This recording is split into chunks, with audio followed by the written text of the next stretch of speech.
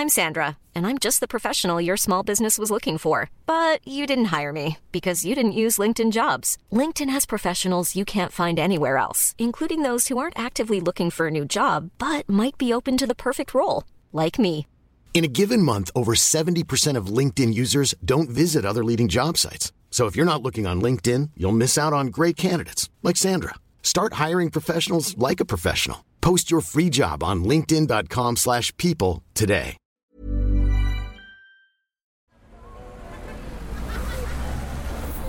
Podcast Network Asia.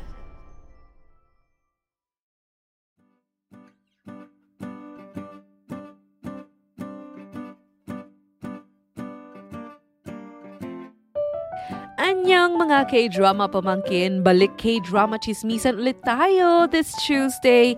I am back for another K-drama review of a series that some of you have suggested for me to watch. Now actually, even before some of you messaged me to watch this K-drama, nasa radar ko na po siya because the premise of it is very interesting and also because my Wookiee, my Ji Chang-wook, is back in another action K-drama, which for me is where he really shines. Like, don't get me wrong. He had cute rom-coms and really good dramas. But let's admit it, mga pamangkin, his most memorable series or K-dramas are action-related series like K2 or yung Healer, di ba? So when it was officially announced that he is back in an action-filled K-drama, I just go, super excited po ang inyong tita. I was beyond excited. But with the curse of 2023 K-dramas, where even the biggest K-drama stars can't save a K-drama from being a flop, is this latest K-drama of Ji Chang-wook affected by the curse? Or sa wakas, may maisasama na ulit si tita nyo sa kanyang 2023 top 10 K-dramas? Mabubuo ko na ba talaga siya? Well, stick around to find out. Because it's time, mga pamangkin, to talk about Disney Plus' latest K-drama, which is The Worst of Evil.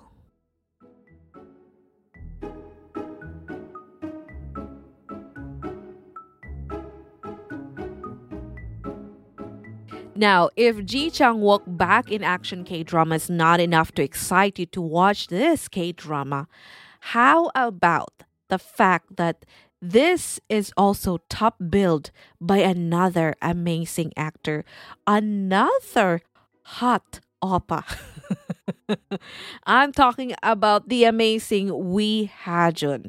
Together, these two hot oppas and amazing actors, starred in this K-drama by Disney Plus. Now, as per Wikipedia, this K-drama is set in the 1990s, and The Worst of Evil follows undercover police investigators who infiltrate a massive criminal organization responsible for the illegal drug trade between Korea, China, and Japan. So, mga fellow titos and titas ko dyan, not only is this parang flashback sa 90s, yung fashion, yung trend natin doon, medyo nakakitaan ko na may similarities yung Pilipinas pagdating sa mga jeans at yung mga hair nung panahon, yung mga frosted tips ng mga kalalakihan, ay nako. So, aside from that, this is also something you may actually think of the classic Hollywood movie. I don't know if you've watched it, but it's a classic Hollywood movie na Donnie Brasco. But just think of this with additional romance. Now, the K-drama also stars Im Semi and BB, the Korean idol BB. And the K-drama is a total of 12 episodes. And I think yun na talaga yung trend ngayon. I don't know. Maybe nagkakataon lang na yung mga nagugustuhan ko 12 episodes. Pero I think that's really the trend. From 20, naging 16, ngayon 12 na lang. Ano na to? Paikli ng paikli yung mga K-dramas. I'm not complaining. I know there are some K-dramas out there that really deserves to be just like 12 or even less. But there are those, syempre, na gusto mong humaba pa. And sanay ka naman. Ako naman, sanay naman ako. Lumaki naman ako sa panahon ni na Jumong na 100 plus yung mga episodes. So, carry na ako doon. Basta maganda, syempre. But eto na nga. Bitin nga ba ang 12 episodes for The Worst of Evil or dapat mas pinaikli pa ba?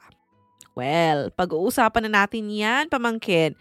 Now, as always, reminder ulit, okay, kung bago-bago ka dito sa podcast, just a reminder, if hindi mo pa napapanood ang K-drama na pag-uusapan natin at ayaw mo makarinig kahit malang konting, the slightest spoiler, then please skip this episode for now because it's really hard for me to talk without any spoilers. And especially with this episode because we have to talk about that ending. We have to talk about that last episode which is very important. So, ayun, balikan mo na lang ito kapag ready ka na, pag napanood mo na, at yun nga, ready ka na. Okay?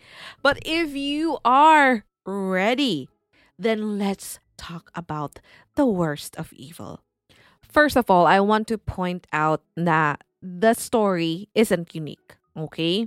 Like I said, I easily remember the movie of Al Pacino, which is yun nga, yung Donnie Brasco, when I was watching the K-drama. And the movie was actually based on a real life story of how a police actually infiltrated the mafia naman in New York back in the late 70s. If you haven't seen that, if you don't know about this story, definitely go check it out. It's actually a story told so many times in different series, documentaries. So it's known. So hindi siya unique, okay? So let me just point that out. The premise is, yes, interesting, but it's not unique. It's not in a way na parang kakaiba, ibang kwento po ito, ibang Ji Chang-wook po ang makikita nyo. No, hindi ganon, okay? So the story is, again, interesting, but it's not unique. But the romance included in the story is, for me, a good addition. So that makes it a little bit unique for me. So, in this K-drama, Im Semi, whom I fondly remember as yung kapatid, yung palabang ate sa K-drama na True Beauty. I don't know if you've seen that K-drama of Cha Eunwoo, I think. Nakalimutan ko kung sinong bida doon. Basta sa True Beauty, doon ko talaga siya naaalala. So anyway, in this K-drama, she plays the role of the wife ni Ji Chang-wook. And in the K-drama, she's also a cop, okay, or a police. Now, in order to help her husband in this very dangerous mission, she pretended to be in love with the leader of the gang, who happens to be her actual high school sweetheart. And this high school sweetheart never got over that love, that puppy love, and is very much in love with her still. Okay. So we have this twisted romance in the middle of this very extreme action K-drama. And yes, this K-drama is not for those with weak stomach, okay? Really brutal scenes on almost, I want to say all episodes. Hindi ko lang talaga chinek, pero parang lahat ng episode may very brutal scenes. Maybe hindi yung first episode. Actually, even the first episode, parang oo na din eh. Basta, kung hindi man lahat, most of it. Okay? Now, yun nga. So, it's really brutal scenes in almost all the episodes. Parang ako yung napagod. Kasi may suntukan or laban ang nangyayari. So, on a scale of 1 to 10, sabihan na kita pamangkin ha. On a scale of 1 to 10 of how violent this K-drama, I would say that this is around 9.5. I've seen worse, okay? Moving is a little bit more gruesome actually. But this is also very violent, okay? I've seen worse, but definitely not for those that are new to violent series. So, maybe kung hindi ka sanay manood ng mga action K-dramas or mga anything action, hindi ka sanay na makakita ng mga nagsusuntukan or madudugong eksena, then maybe pass on this, okay? Kasi hindi ito para sa iyo. Okay? Pero kung kaya naman ng sikmura mo makakita ng mga dugo at saksakan, then I would say that you should definitely check out this K-drama. This is definitely one of those really good action series or K-dramas with really good action scenes. Buhay na buhay po ang dugo ko sa mga aksyong eksena, which I definitely love and enjoyed in the K-drama. But to be completely honest, pamangkin, I wouldn't mind if they would tone it down a little bit. Like, okay, enjoy ako dun sa mga violent scenes because it was justified in the series. It's a gang, okay? It's a gang, a criminal organization. So malamang may suntukan. Alam ka naman dyan, di ba? Alam ka naman high five lang sila. So the scenes are justified. It's needed, but I don't mind if it's toned down a little bit. Kasi as a viewer, okay, na super invested sa mga pinapanood, super absorb sa K-drama, napagod po ako, pamangkin. Mayat-maya na lang may gang war. Mayat-maya na lang na-aksidente yung karakter ni Ji Chang-wook na parang, naka-recover na ba siya mula doon sa sinaksak siya? Eto na naman siya, ano naman yung sasakyan niya, gumulong-gulong. Parang, ako napagod eh. Now, because the K-drama involves a criminal gang, somehow we also got a bromance in here, okay? And not just between the characters dito ni Ji Chang-wook and ni Wi Ha-jun, but them, all of the members of the gang. And to be honest, the gang life was romanticized in this K-drama. Wrong, obviously, because again, it promotes the wrong idea that joining gangs is actually good because you get to have brothers, and feel that you belong to some kind of powerful group. So, obviously, that's wrong. Okay? Don't get the wrong idea. It's definitely wrong kahit anumang sabihin natin. Joining a gang such as, involving criminal activities is never a good idea. But unfortunately, it was romanticized in the story. And yun nga, in terms of the story, I think it was needed. I think it was justified and it was needed, especially because, again, we saw it was needed in the story to build us with this connection to the people that are involved in this gang. Na hindi lang sila talaga parang mga gangster. They are humans. We are building a connection. So somehow it was romanticized in the K-drama. But I want to say that it was needed and it was justified. I feel that, because we saw how they are outside of the gang wars and turf wars, we also got to see, yung sinasabi kong human side of them. Like how the people in this gang treat each other as brothers, which is why they go to such extreme and very violent lengths to revenge a brother who was hurt by another group. Or for example, yung grupo nila mismo inatake. So obviously it's part of their parang next step or their SOP na lumaban. Na gumanti din, ganon. So, that for me is, take it with a grain of salt. So, obviously, hindi ka naman siguro nag-iisip na sumali ng gang. But yun lang, mag-ingat lang sa kung sino yung isasama mong manonood itong K-drama. Kung meron kang mga impressionable teenagers, you may want to skip this K-drama with them. Because again, it gives out the wrong idea, which in the story is needed, but obviously, mga adults, we get the point. We know how crazy it is when you are joining this. Why am I saying this? Why am I explaining? Let me move on. Ay, Diyos ko, ang tita nyo kung ano-ano pinagsasabi. So, yun na nga. So, after the series ended, and with all the things that were built in the story, yun nga, yung kwento nila of how they moved as a group, how they treated each other, I actually felt a little bit of separation anxiety or sepangs with the group, to be honest.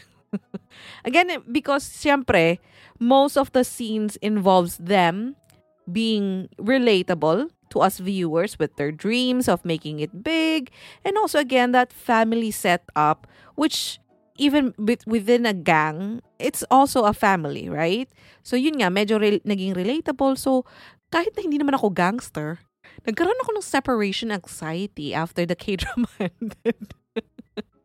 Now, I just want to say that out of all the members in the gang, special shout out sa akin. Ang pinakatumatak talaga sa akin is yung si Chief SEO. Anyway, yung chief, yung napakagaling lumaban with his knife-wielding skills and the iconic sunglasses. Oh my gosh, that is how you make an iconic character. Very different from the rest of the gang with all their black and white forma. Siya naman very colorful and very patterned. Pattern on pattern, si kuya mo. Pero yun nga, so it made him so iconic, and also because yung napakagaling din niya na makipaglaban. So, shout out sa kanya. Pinakatumatak siya sa akin.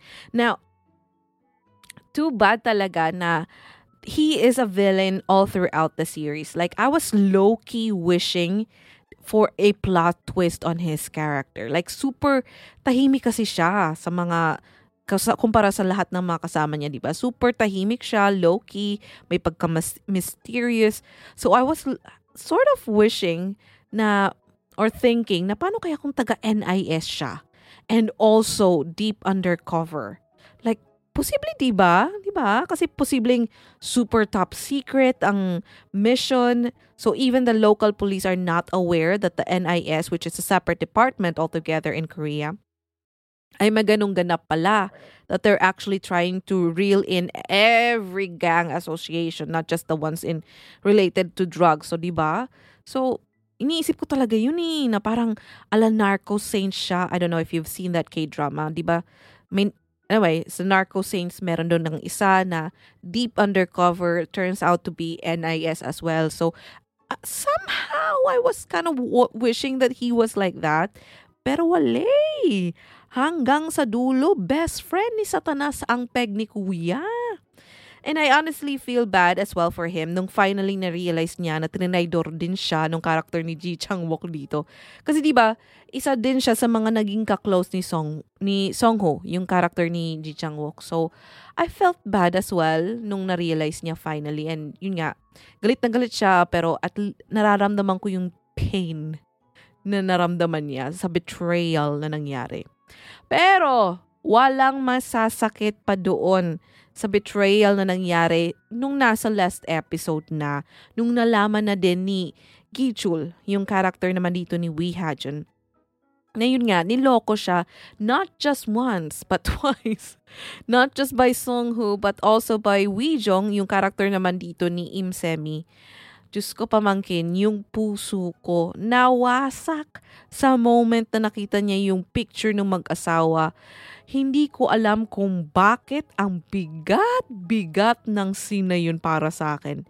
Napaisip nga ako kung action nga ba tong K-drama na pinapanood ko o drama-rama sa hapon na to.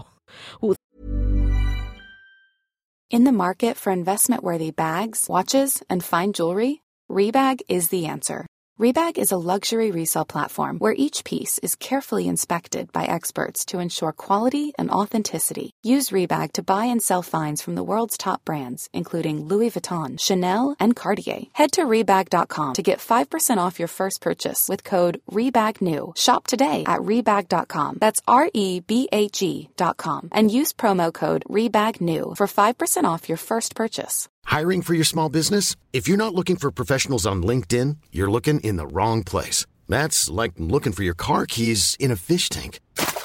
LinkedIn helps you hire professionals you can't find anywhere else, even those who aren't actively searching for a new job but might be open to the perfect role. In a given month, over 70% of LinkedIn users don't even visit other leading job sites. So start looking in the right place. With LinkedIn, you can hire professionals like a professional. Post your free job on linkedin.com/people today. Sa bigat na mga emotions, parang drama-rama sa hapon Pero, I think lahat naman tayo na nakapanood ng K-drama na ito, nawasak yung puso. I mean, bato ka na lang kung hindi masasaktan yung puso mo sa nangyaring betrayal. We all felt the betrayal that Gi-chul felt after finding out that he was lied and played all throughout those moments. And even though episode 1 pa lang, we all know that's what's going to happen at the end of the series, diba? We all know what's about to happen. Yet no amount of preparation can really spare your heart from aching from that very heartbreaking confrontation between the three of them. Ay, Diyos ko. Yun nga. So, napaisip na lang talaga ako kung action ba to o drama-rama sa hapon. Ay, nako. Pero for me, mas heartbreaking pa din yung very, very last scene. Yung parang last 10 episodes ng episode 12 or last 10 minutes ng episode 12. Yung dinalaw ng character ni Ji Chang-wook. Yung puntod naman ng character ni Lee Ha-jun, yung si Gi-chul. So, not only as viewers did we eventually find out that he did not make it kahit sa shoulder lang naman yung tama. Kasi coming from moving, di ba, na parang, di ba, inexplain doon ng character ni Jo In-sung na tinitira niya or binabaril niya sa may shoulder kasi it immobilizes the person immediately, but at the same time, it's far from being a serious injury na makaka-recover ulit. So, hindi ko gets. Parang napatay. Anyway, so yun na nga.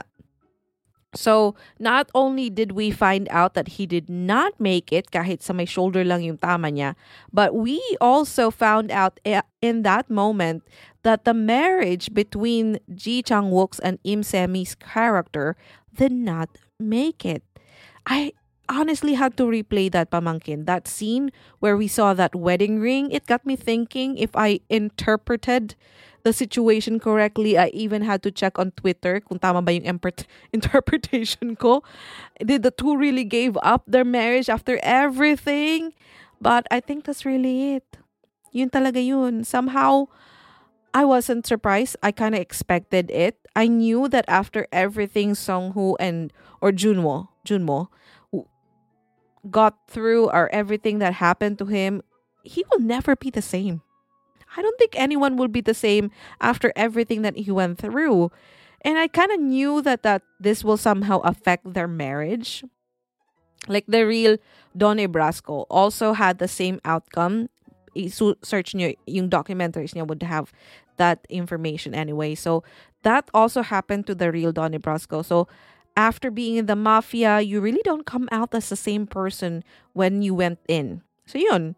But somehow, I was still hopeful that they will eventually patch up things. Like maybe a scene. I was kind of hoping na meron pang very, very end na scene showing them after a couple of years and finally reuniting yung mag-asawa. But I think the ending makes more sense and it's just a painfully more realistic approach to the whole story. Which, for me, tama.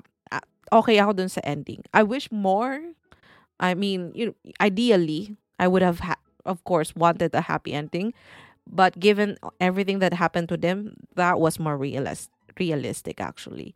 So, okay na ako dun. Okay na ako dun sa ending na yun. Kahit mabigat at kahit malungkot. Now, as for the romance. So, like I said, this is a K-drama filled by violence. Violence? Violence, okay? Filled with violence, but in the middle of it is a romance. Now, let me just say as well that not once have I ever thought that this was a love triangle. I don't know about you, but I never considered that there was a love triangle between Gi-chul, Wi-jong, and Junmo. I somehow have always seen it as a woman that is very much in love with her husband, that she is willing enough to do anything to help and save him. And also I see a husband that's very much in love and very loyal, that even though he can say that he was just doing it all for the sake of the mission, he never got swayed by this beautiful and young woman who was basically throwing herself to him. So it was extra painful to find out that their love is not enough to forget all the traumatic events that they went through. Pero iniisip ko na lang, pamangkin, na nagkabalikan ulit sila. Yun, ko na lang, ginagaslight ko yung sarili ko. Para lang maging masaya, tas makatulog ako. Now, slight note on the character dito ni Im Se-mi na si Wi-jong. I don't know if I'm pronouncing that right again, but obviously, you know who I mean. Now, in the K-drama, she is, diba, this amazing, high-ranking police that came from a family of police. At a very young age, very high-ranking na din siya. Pero aside from that scene on, I don't know, episode 9 or 10 ata, yun na binaril niya yung kalaban during the turf war, I, for some reason, felt that her character is so weak and helpless during the whole series. Tumatapang lang siya. Actually, hindi siya tumatapang. Tumataray lang siya during the moments na nagagalit siya dun sa police captain and chief prosecutor. Diba? Nung parang gusto niyang apalisin na, iligtas na or alisin na yung, i-cancel na yung mission. But after that, she suddenly becomes this damsel in distress. Like, it's not, what's your term on this, mga pamangkin? The math is not mathing. Kasi for me, you built this character to be some great police that made it to one of the top police departments of the country, okay? But easily get rattled during emergencies. Like, muntik na maging pabigat si ate mo during the undercover mission. And it doesn't make sense to me. Like, what I just really wanted to see is a proof that she's really a police as well. Na hindi lang siya asawa ng pulis, na hindi lang siya anak or kapatid ng isang pulis, na pulis din talaga si ate mo, girl. Kumbaga, I want to see the credentials. Ipakita man lang sana niya na she really made it on her own. She went through training. She knows how to handle emergencies. She knows how to fight. Diba? Na parang nakakaloka si ate mo, girl. Ipakita man lang sana niya, di ba, na police nga siya. Nagka-inferiority complex pa yung asawa niya dahil high-ranking police siya. Pero yung parang ang dating sa akin, naging police lang talaga siya kasi magaling siya sa exams, na may connection siya. So parang, ay nako. Anyway, that's just my sentiment about her character. I just felt that it wasn't really built correctly. Well, yung backstory niya doesn't make up with the or doesn't match with the performance or kung baga yung kanyang reaction sa buong kwento. Anyway, that's again just my sentiment about her character. Now, that's about their romance. That's the main romance. As for the romance naman dito ni Song-ho and ng character ni Bibi in this K-drama na si Lee Hae-ryun. I don't know if I'm pronouncing it right again. I think it was also heartbreaking to watch because even if she found out the truth, she's stuck by her man. And somehow, she also sees that her man did the best to protect her by giving her hints to get out of Korea but don't go back to China so she can also avoid being arrested. So, by episode 11 and 12 talaga pamangkin, biglang naging drama-rama sa hapon ang pinapanood ko. Nakakaiyak yung mga eksena. Pero, masabi ko lang perfect si Bibi for her role. Like, I don't know about you, but I think she was really good in her role here. I think she was really able to pull off the role with her expressions and even yung kanyang resting face, resting B face. Medyo, talaga alam mo talagang siya, iba, may attitude si ate girl. And yun naman talaga yung needed ng character niya. So, yun nga, very good siya dito sa performance niya in this K-drama. Medyo may drama rin between her pala. Yung, hindi lang siya mataray dito. May drama din sa very, very last scene niya before she left Korea. There was this scene, diba, na parang she's letting go of the guy na parang nag-alaga sa kanya. She was very young, nag-alaga at nagprotekta sa kanya. So, may konting drama din. And she was actually, I think she was able to pull it off. Not really amazing, of course, but it's expected. She's not really an actress. I think this is just a couple of roles that she just took, aside from a movie, which I think, I don't recall the movie, but meron siyang movie. And I think this is somehow her first K-drama. I don't remember. But anyway, I would let it pass. I mean, it wasn't really that good, but it wasn't bad. Okay? As for the love story naman dito ni Gi-chul tsaka ng character nga ni Im Semi. So, obviously, masakit. It was very, very painful. Oh my gosh.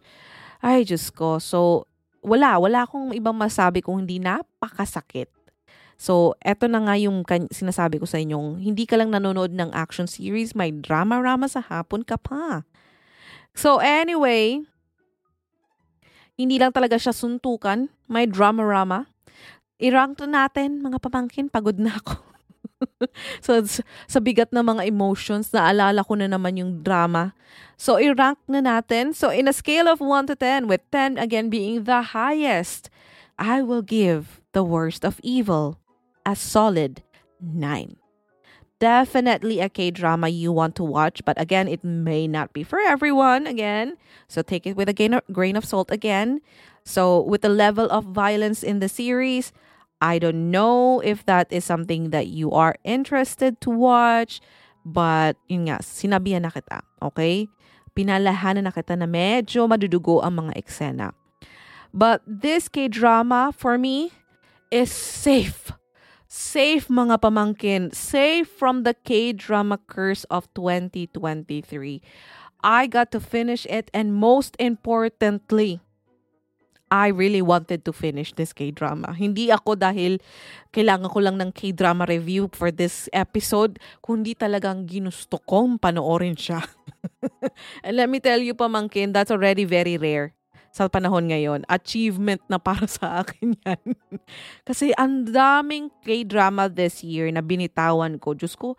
And I think some of you also had the same scenario. Some people have been sending me messages and they would agree to that post of mine on TikTok na talagang ang papangit ng K-drama this year. Well, ang karamihan pangit, I wanna say. May mga magaganda, moving, and again, The Worst of Evil, and a few other, like The Glory. We had that as well this year. So, this one, however, this made it. Hindi siya naapektuhan ng sumpa ng 2023. Natapos ko siya at talagang ginusto ko siyang matapos. Kasi nga sabi ko sa iyo, may mga K-drama ako na as early as episode 2, dinadrop ko na. May mga K-dramas ako na 2 episodes down na lang. 2 episodes na lang natitira or even 1 episode na lang ang natitira. Binitawan ko pa rin. Hindi ko na binalikan. Kasi talagang hindi nakukuha yung interest ko. So parang wala akong drive to even watch it. I don't know. Again, I see some of you agreeing with me on TikTok and even messaging me on Instagram. So maybe it is really something for this year. Now, to be honest, after all the disappointments nga, I thought that The Worst of Evil will be like that. So, nung pinanood ko siya, parelax-relax lang ako. Hindi ako masyado invested habang nanonood.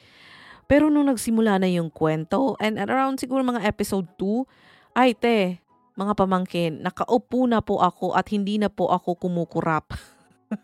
Kasi super na-hook na ako sa kwento niya. Some scenes are dragging, okay, could have been better, which is why, again, I did not give it a 10. Some scenes are dragging, but some are really fast-paced anyway. And yun nga, exciting to watch. Yun naman talaga yung importante, interesting and exciting to watch. So like in 3 days, tapos ko ang K-drama na ito. So, thank God talaga at hindi na tayo limited to just, one streaming platform or like View or Netflix. And thank God for healthy competition. This is the importance of competitions because we are not just limited to whatever 1 or 2 streaming apps can offer because honestly, View and Netflix, medyo sumasablay po tayo nitong mga nakaraan. And yun nga, surprisingly, this K-drama that I again like is from Disney Plus, where we also got the K-drama, which I also love and think that this is the best K-drama of this year, which is Moving. So, this is again another from Disney Plus. So, humahato po ngayon si Disney. Mabuhay ang Disney Plus. And I'm saying this from the bottom of my heart. I'm really thankful that we have a Disney Plus, and Disney Plus is also giving us K-dramas that are worthy of watching, really good K-dramas. And I am saying this from the bottom of my heart. This is not a sponsored episode. So, just again, another K-drama tita na very thankful na thank God hindi matatapos ang taon at makukumpleto ko din ang top 10. Kasi problema ko na po talaga siya. Kasi sabi ko, paano ko magta-top 10 K-dramas of 2023 kung hindi nga nag-10 yung mga magagandang K-dramas of this year? So mukhang may pag-asa tayo. And I think there's a few more that are upcoming. Susunod nating pag-uusapan itong K-drama ng mga bagets, yung Twinkling Watermelon something. So yun naman ang aking isusunod na K-drama. So let's see if that was also safe. That's also safe from the 2023 K-drama curse. Or isa din sa mga naapektuhan. Now, again, hindi ito sponsored. Ito ay honest opinions ko lamang. But of course, you are free to disagree. At kung gusto mo pang i-chika yung why you disagree, definitely reach out to me on any of my social media accounts on Facebook, Instagram, TikTok, and Twitter or X. It's all at Anyong Tita. And with that, until the next Tuesday, good night, kids. I love you, Bruno Mars.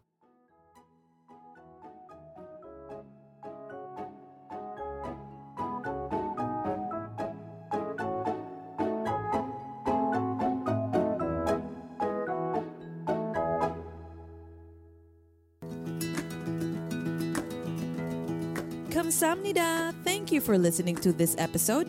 I hope you enjoyed it. Don't forget to rate us 5 stars. And if you want to be updated, make sure to follow the podcast, hit the notification bell, and also follow me at Anyong Tita on Facebook, Twitter, and Instagram so you won't miss out on anything. And catch our weekly deep dive K-drama conversations every Tuesday on Spotify, Apple Podcasts, or other podcast streaming platforms here at your favorite K-drama show with your favorite K-drama tita. Anyong Tita!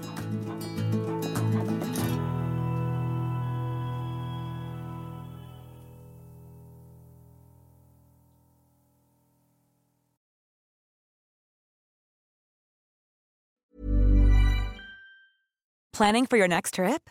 Elevate your travel style with Quince. Quince has all the jet-setting essentials you'll want for your next getaway, like European linen, premium luggage options, buttery soft Italian leather bags, and so much more.